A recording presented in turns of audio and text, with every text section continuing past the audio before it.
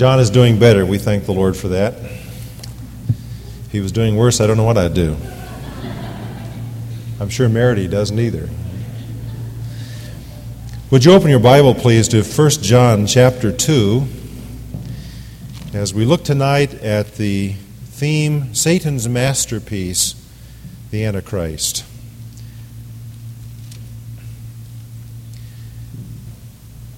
In 1 John 2:18, we read, "Children, it is the last hour. And just as you heard that Antichrist is coming, even now many Antichrists have arisen. From this we know that it is the last hour." And then if you would turn over a page to chapter 4 and verse 3.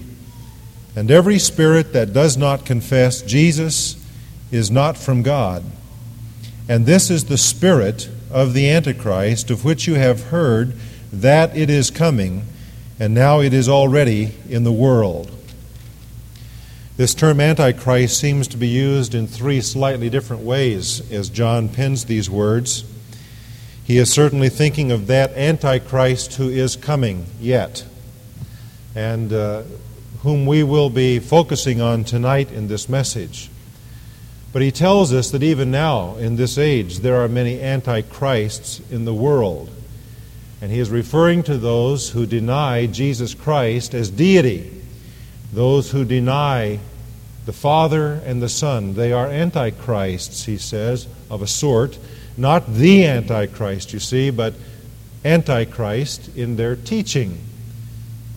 And then he uses the term in the sense of a spirit in this age. And behind that attitude or that spirit of Antichrist, there is the energy force of the demonic world.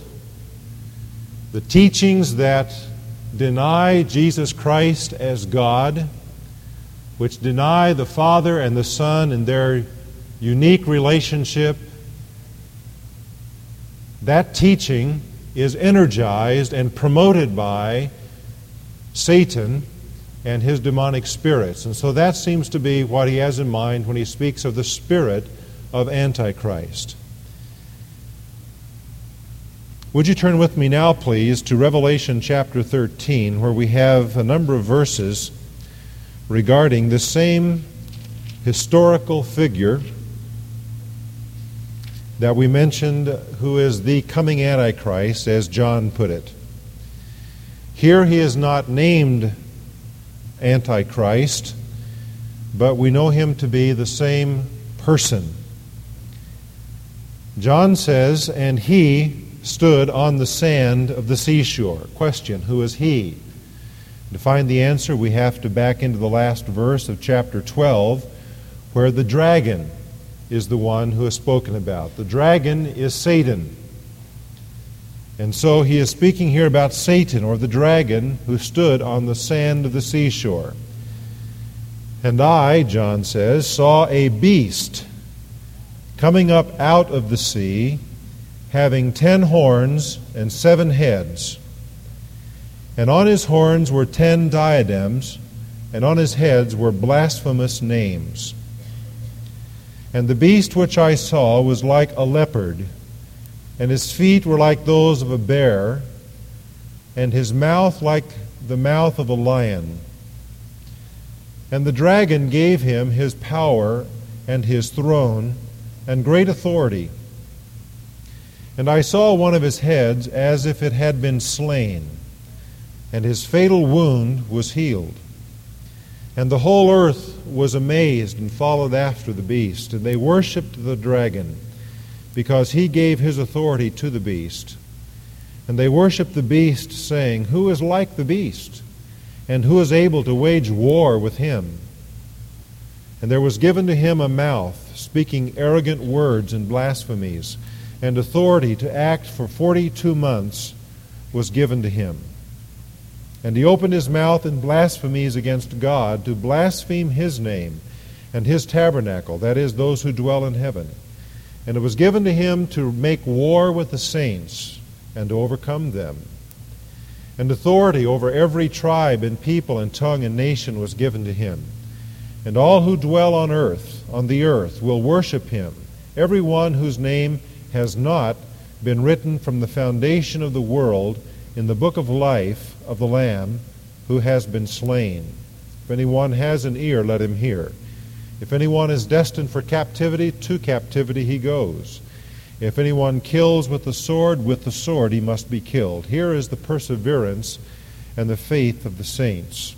What verse 10 seems to be saying is that God has ordained justice so that those who are persecuted, the saints who are overcome, as it says here, will know during that period of time that those who persecute them and who afflict them will be dealt with by God. And that assurance of ultimate justice, it says, is their perseverance and their faith. Now, we will not read it, but the rest of the chapter deals with another beast. And I want to note that because we will refer to him at the close of the message tonight. The spirit of Antichrist is present during this entire age. But that spirit will be focused upon and personified in one particular person who will arise out of the mass of the Western powers. The Bible seems to describe this individual as a very charismatic person, a dynamic individual whose charm, intellect, and leadership will enthrall a desperate world, a world that will be hungry for someone to lead it out of its difficulties. He will be a man stronger than Hitler, who was able to take a crushed Germany in the 1930s and bring it to a world power. This man will unite the Western powers behind him in order to provide a political and military base from which he will launch into the Mideast. And to some extent, and to a great extent, it would seem, he will have power over a great deal of the world at that time. This man, whom we call the Antichrist, will be the embodiment of evil. He will be a puppet of Satan and a masterpiece of deception. Before we begin looking further at this subject, I'd like for you to bow with me in prayer. Father, I pray tonight as we look at this individual who will be Satan's masterpiece of deception, that you would protect us from interference, that you will enable us to concentrate upon the Word of God. I pray that the Holy Spirit would be our teacher. We know that our enemy would like us to remain as ignorant as possible of his plans. Thank you for exposing them to us. And we pray tonight that our hearts will be drawn to our Savior, who is the real thing, and who is the Lord, and who is the King who will one day rule rightly in truth and justice over the whole earth. And it's in His name that we pray, and for His blessing that we come to you. Amen. I'd like for us to think tonight about the Antichrist in several respects. First of all, would you think with me about the person of the Antichrist? It is important to understand that Antichrist is not merely a spirit, though it is that. Antichrist is not just a system, but Antichrist will be a man who will head a system. There are many names given to him in the Bible. We have looked at two thus far. Antichrist means not just that he is in contrast to Christ, but it means more than that. It means that he is in opposition to Christ, actively so. He is opposed to the work of God in the world. And it will be his intention to mimic and imitate Jesus Christ so that he, Antichrist, will assume a messianic kind of a figure in the world. He is called in Revelation 13 the beast. That seems to say to us that he will be a man untamed, a man without principle morally. While he will have a certain facade, at least for a time, presenting himself as a man of peace, a uniter of nations, a great statesman and leader, he will in fact in his heart be a man of lawlessness and wickedness, a man who will step on anybody and anything that gets in his way. He will ravage and victimize the nations, and thus he is called a beast. He will be a wild man. Other names given to him in the Bible include the son of perdition, the man of sin, that wicked one or that lawless one, the prince that shall come, a name that we looked at in Daniel 9:26 a couple of weeks ago. But I'd like for you to turn with me to find another name in the Old Testament, in the book of Daniel. And would you turn there, please, to the 7th chapter.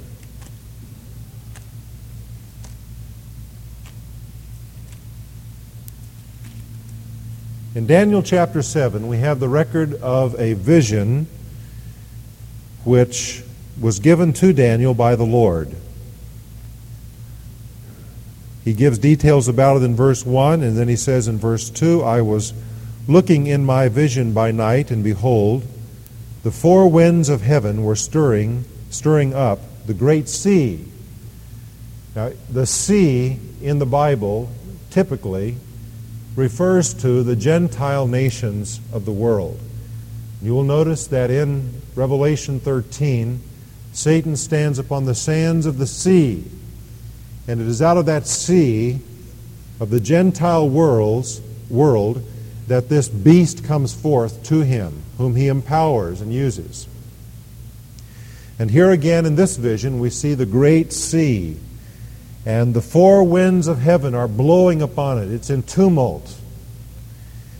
And then Daniel says, four great beasts were coming up from the sea, different from one another. And so in his vision he sees four beasts come out of this tumultuous ocean. The first one was like a lion and had the wings of an eagle. A lion speaking of strength, of majesty, of sovereignty, royalty. And an eagle, that which is swift to its prey. This first beast, we know from Scripture, refers to the historical empire of Babylon. That was the empire in which Daniel, as he saw this vision, was serving under, as it says in verse 1, Belshazzar. And behold, another beast, a second one, resembling a bear. A bear, a strong animal, a ferocious animal. The bear follows this first beast, and historically has been fulfilled already in the empire that arose after Babylon, indeed which destroyed Babylon, conquered Babylon. That's the empire of the Medes and the Persians. They were a ferocious people in their battle against their enemies, much like a bear is ferocious. After this I kept looking, behold, another one, like a leopard, which had on its back 4 wings of a bird. And here we see a beast that is marked for its swiftness. Again, historically, this third beast followed the second one, and it was fulfilled in the empire of Alexander the Great in Greece. Alexander was noted for the fastness by which his armies moved, which would correlate with the swiftness of this beast that is seen in verse 6. And then in verse 7, and after this I kept looking in the night visions, and behold, a fourth beast, dreadful and terrifying and extremely strong. And it had large iron teeth. It devoured and crushed and trampled down the remainder with its feet. and it was different from all the beasts that were before it, and it had 10 horns. And so Daniel sees another empire arise, controlling the Gentile world as it was at that time. This is an empire that follows Greece, and again, historically, it has been, at least partially, fulfilled in the Roman Empire, which crushed its enemies and enlarged its borders. Rome was a terrifying enemy, as the beast is described here. Now, Daniel is not given in his vision understanding that there is a time lapse involved in the fulfillment of this fourth beast. He sees it all coming together. But from the perspective where we are today, we understand that this vision of a fourth beast has a certain time element that is built into it by God. What I mean is that this fourth empire, the Roman Empire, was never completely destroyed. It morally corrupted and fell apart on its own, but it was never conquered. And when he says it had 10 horns, comparing Scripture with Scripture, what Daniel is talking about there is the bringing together and the reviving of this Roman Empire in the last days, being composed of 10 nations. A horn symbolically speaks of a power or authority or a nation. And Daniel is saying that he saw this fourth beast as composed of 10 powers or 10 entities, 10 countries, 10 nations. And as we look in the book of Revelation, we see that that part of it has yet to be fulfilled in the last days, those days that are a part of the tribulation, which we studied our last time together. Now we need to go on to verse 8. While I was contemplating the horns, behold, another horn, a little one, came up among them, and 3 of the first horns were pulled out by the roots before it. And behold, this horn possessed eyes like the eyes of a man, and a mouth uttering great boasts. And so Daniel sees a very peculiar thing. These 10 horns have another horn that seems to come up among them and causes 3 of them to fall over, to be uprooted. And he says that this horn has some characteristics not just of a nation, but of a man. For he says, the eyes of a man and a mouth, uttering great boasts. What we have here in this little horn is Antichrist, as Daniel sees him arise from the revived Roman Empire of the last days. Now turn over a few verses with me, maybe a page or two in your Bible, to where Daniel says more about this particular beast. Look at verse 23. Thus he said, the fourth beast will be a fourth kingdom on the earth, which will be different from all the other kingdoms, and it will devour the whole earth and tread it down and crush it. As for the 10 horns, out of this kingdom 10 kings will arise, and another king will arise after them, and he will be different from the previous ones and will subdue 3 kings. And so there are the uprooting of the 3 horns. And he will speak out against the Most High and wear down the saints of the Highest One, and he will intend to make alterations in times and in law. We do not know fully what Daniel is told here. We do not understand that from our perspective today.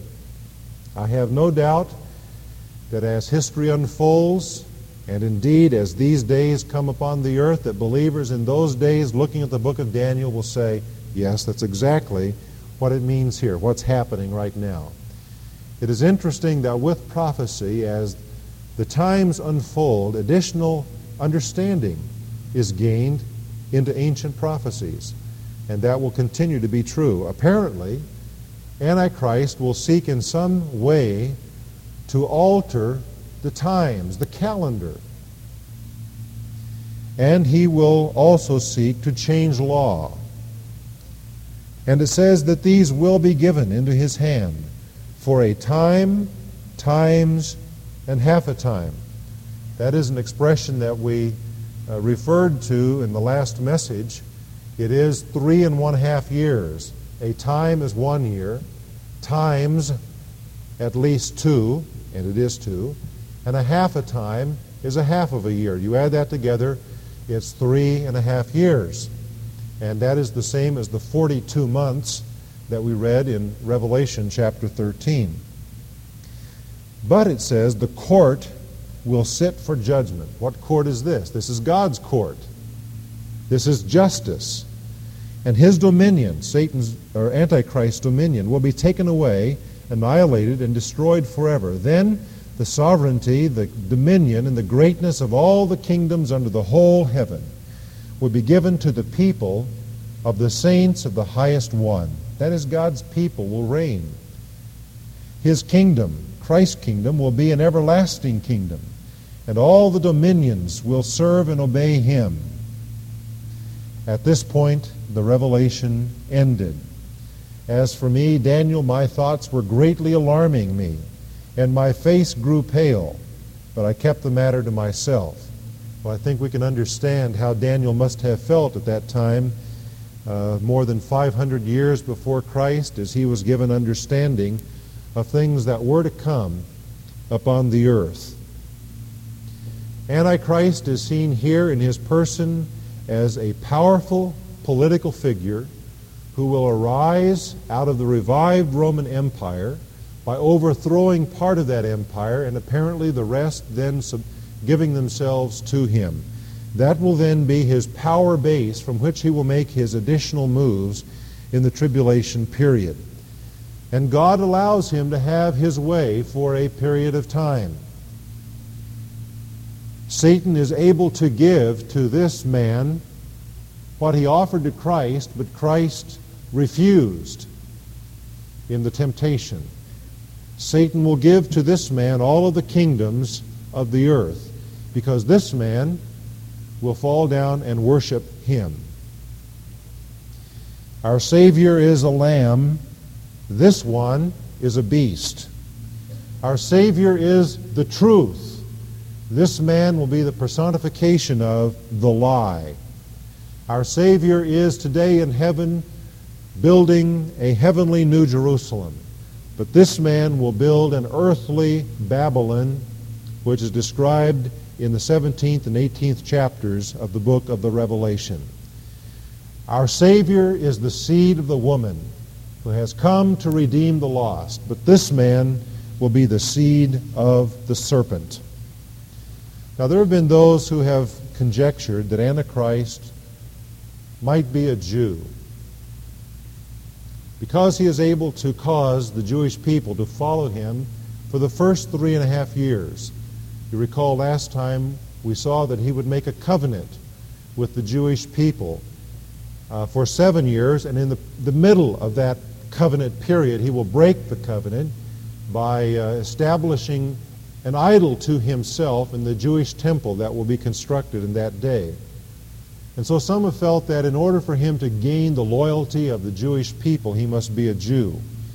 I think that that is not the case, because we see him arising out of the Gentile nations. But he will in fact deceive the Jews, and he will guarantee to them the peace that they long for so much tonight. He will be able to secure for them temporarily a time when they will have peace and safety as a nation.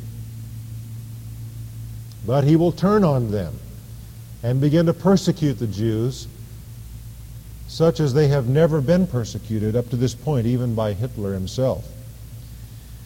Now, having thought about the person of Antichrist, let's think for a moment about the power of Antichrist.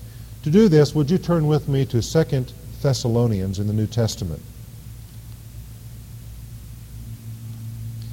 We look in 2 Thessalonians at the 2nd chapter.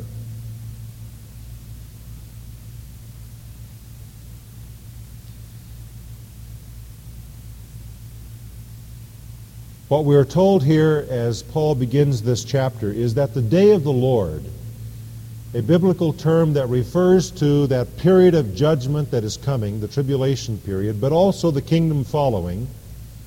The day of the Lord is an eschatological or prophetic term that is very broad, embracing first the judgment at the end of this age, which then leads to the blessing and prosperity of the millennial reign of Christ. Now he says that that day will not come until there is first a great apostasy. Well, frankly, folks, I believe we're living in that day when the apostasy is taking place.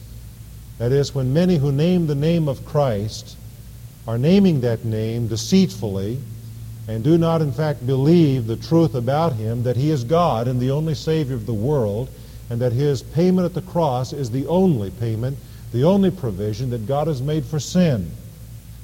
There are those who call themselves Christians. They are part of large denominations, and yet they are a part of the apostasy, sadly, where they are falling away from the truth as God has revealed it to us in His Word. Now he goes on to say, in the second part of verse 3, the man of lawlessness is revealed in that day, the son of destruction or perdition, who opposes and exalts himself above every so-called God or object of worship, so that he takes his seat in the temple of God, displaying himself as being God. Now this is that abomination of desolations that we looked at a couple of weeks ago in Daniel chapter 9. The beast will have a partner in accomplishing all of this, and that is that second beast that we did not read about in Revelation chapter 13. He is sometimes called the false prophet. For whereas the beast is a political and military figure, the false prophet, the second beast, is a religious leader. And his job seems to be to bring worship to the first beast. And so he is the one who arranges some kind of an idol in the temple in Jerusalem, which will speak, and from which amazing things will take place, which will deceive the world and draw people after Antichrist. Antichrist, as it is suggested in Revelation 13, will apparently, at some point, suffer a wound that should be fatal. But he is resuscitated from that in an imitation of a resurrection. And the suggestion seems to be that it will be said that he was, in fact, raised from the dead. And that will be his credentials to claim that he is the Messiah, the Christ. You remember we read in Revelation 13 about his fatal wound, which was healed. Now all of that will cause this man to gain a larger-than-life figure. He will appear to be more than just a man. He will in fact appear to be God. And many will follow him as God. He will establish himself as God, as it is said here. And then Paul goes on to say in verse 6, "And you know what restrains him now, so that in his time he may be revealed." It would seem as though Satan would like to have brought forth his Antichrist long before this, but he has been restrained. What is the restrainer? Well, we've talked about that before, but I believe that the restrainer is, in fact, the Holy Spirit, as He is working in and residing in the church, the body of the Lord Jesus Christ. You and I, who know and love the Lord, who are part of the body of Christ, are a handicap to Satan. We are a restraining force in this world, so that Satan is not able to move as quickly as he is determined to move. So what is it that has hindered Satan from bringing forth this Antichrist? Up to this point, it's been the restrainer. Paul goes on to say in verse 7, the mystery of lawlessness is already at work, even in his day. Only he who now restrains will do so until he is taken out of the way. And I believe that that will occur at the rapture. Until that moment that we are called out from the world, we are a restraining force. But when we are gone, may I say all hell will break loose upon the earth. For then Satan will be able to freely bring to pass the wicked and evil plans which have been percolating in his mind, which have been laid out carefully and schemed by him for hundreds and hundreds of years. He will not delay, in my opinion, in quickly bringing to pass the coming of Antichrist once the rapture occurs. Now that would suggest, to me at least, that probably we will not know who Antichrist is before we leave the earth. I have seen tracts written about Henry Kissinger, about John Kennedy being raised from the grave, and Hitler being either raised or that he never died in that bunker and somehow he's going to appear again. And I think all of those really are, well, they are speculation, but I think they're more than that. I think they're wrong. I believe that this man has not yet been upon the earth. Perhaps he is alive today. That may well be, but he has not been revealed as the person that he is and will become as far as becoming a national or international figure. And I'm not sure that we will know who he is before we depart, and frankly, I don't care about that detail. Now it says in verse 8, and then, that is, when we are taken out of the way, then that lawless one will be revealed, whom the Lord will slay with the breath of his mouth and bring to an end by the appearance of his coming. That is, the one whose coming is in accord with the activity of Satan, with all power and signs and false wonders. And I say it again, though I have said it many times, that just because there are signs and wonders and miracles, it does not mean something is of God. It does not. For we learn here that Satan is able, through his power and activity, to bring forth exactly the same things. And it says, with all the deception of wickedness for those who perished because they did not receive the love of the truth so as to be saved. And for this reason God will send upon them a deluding influence so that they might believe what is false, in order that they all may be judged who did not believe the truth but took pleasure in wickedness. I think that those three verses are among the most solemn in the whole Bible. For what I honestly believe they are teaching is that those who in this age, at this time, reject, knowingly, willfully reject the gospel of Jesus Christ and take pleasure in wickedness, that they cannot be saved following the rapture of the church. That their day of grace is now. And that once the rapture has taken place, God is going to send them, as it says here, a deception, so that they will not receive the love of the truth. Now we might think that those that we are witnessing to and pleading to come to Christ and be saved will surely wake up once the rapture has occurred, and they will then trust the Lord if they don't do it before. The fact is, if I understand this scripture correctly, that they will not trust the Savior afterward. But because they rejected the love of the truth, they will be turned to believe what is false, and that is the lie of Antichrist. Because they did not believe in the truth, therefore they will believe a lie in that day.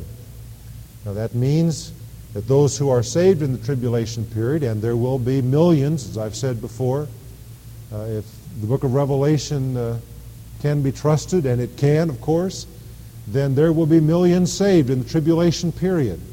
But they will be those who have not heard in this age of grace.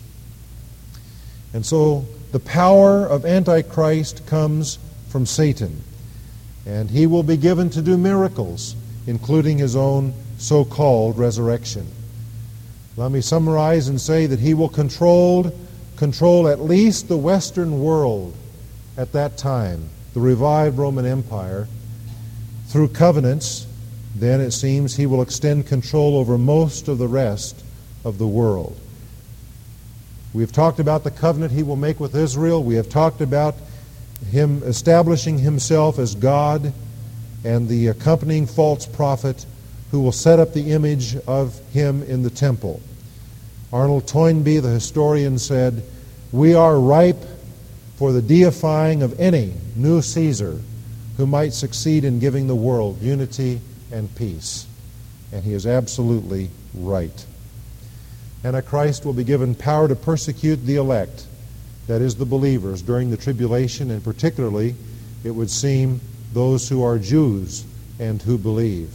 He will inaugurate a worldwide reign of terror, murder, and blasphemy, directed primarily against the people of God. Thirdly, I'd like to talk about the punishment of Antichrist, and I think that's important to do because every place, note this, every place in the New Testament which speaks of him also speaks of his ultimate punishment and his judgment. There is no exception to that. Every passage that speaks of him also points to his ultimate doom. We see it here where it is said that the Lord will destroy him, verse 8, will slay him with the breath of his mouth, and will bring to an end this man by the appearance of his coming. Now, to see that more fully, turn with me, and we turn finally now to Revelation chapter 19.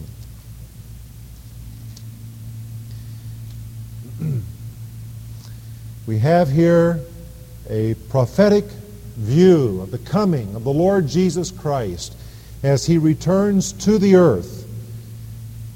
It is a glorious picture as he comes with his armies to subdue the armies of Antichrist.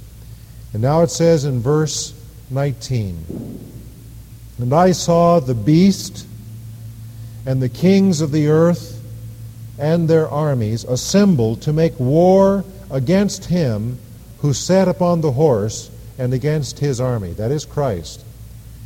"And the beast was seized, and with him the false prophet who performed the signs in his presence, by which he deceived those who had received the mark of the beast." We did not talk about that, but that is that figure 666, which is mysterious to us today in its meaning, but which again I believe fully will be understood by those who are living in that day. "And those who worship the image," and it says, "these two were thrown alive into the lake of fire, which burns with brimstone." And so we have here a view of that ultimate, awful, eternal place of punishment for those who reject God. It is called the lake of fire, which burns with brimstone. Can you imagine the horror and the terror of such a sight as a lake, a large body of fire, and the first two inhabitants of that eternal lake of fire are the beast and the false prophet? We see a little bit later in chapter 20 a word regarding something that will happen in the last days. After that, 1,000 years later, after that, after the reign of Christ, when the devil is dealt with. Notice what it says here. "And the devil who deceived them was thrown into the lake of fire and brimstone." So he is number 3 going to that place. And it says, "Where the beast and the false prophet are also. And they will be tormented day and night forever and ever." None of us can take joy at those words. They are terrifying words. They are horrible words. But what it says is that these three, and as it goes on the rest of these verses in the chapter, all of the lost will inhabit that place of punishment forever and forever. And I want you to notice that 1,000 years later, after they were cast into the lake of fire, they are still there. They were not annihilated. They were not cast into the lake of fire and burned up and that was it. But 1,000 years later, they are there. And they will be forever and forever. The earth, the world as we know it, is facing the most terrible time that will ever come upon this globe. And part of the terror of that time will be the Antichrist whom we have studied tonight. It is futile for us to spend time trying to guess who he is. What we need to be doing is to be busy serving our Master, winning people to Christ, so that they will not have to spend eternity in hell, and so that they will not have to be upon the earth during this reign of the lawless one. You say, well, I'll tell you one thing. I am opposed to Antichrist, and I am against anything Antichrist stands for. And I say amen to that. But folks, we've got to be careful, because when you and I allow the world system out there to control us and to dominate us, we are cooperating with the very system that will bring him forth and over which he will rule. And so let us live godly and holy lives separated from that world system. Let us not live for what the world system tells us to live for. Let's not be motivated by it. Let's not allow ourselves to think like it thinks, or to be propagandized by its television and its other sources of media into thinking like it wants us to think. Paul said, don't let the world system squeeze you into its mold. And let's not do that. But let's be renewed in our minds by the Word of God and live for Jesus Christ faithfully. As I look at this powerful figure who's going to come upon the earth, I am glad to remember that greater is he who is in me than he who is in the world, who is going to bring forth this, his masterpiece. Let's sing about that in closing. Number 100. Well, my book closed on me, so I'll have to look it up again. It is number 97. Greater is he that is in me, greater is he that is in me than he that is in the world.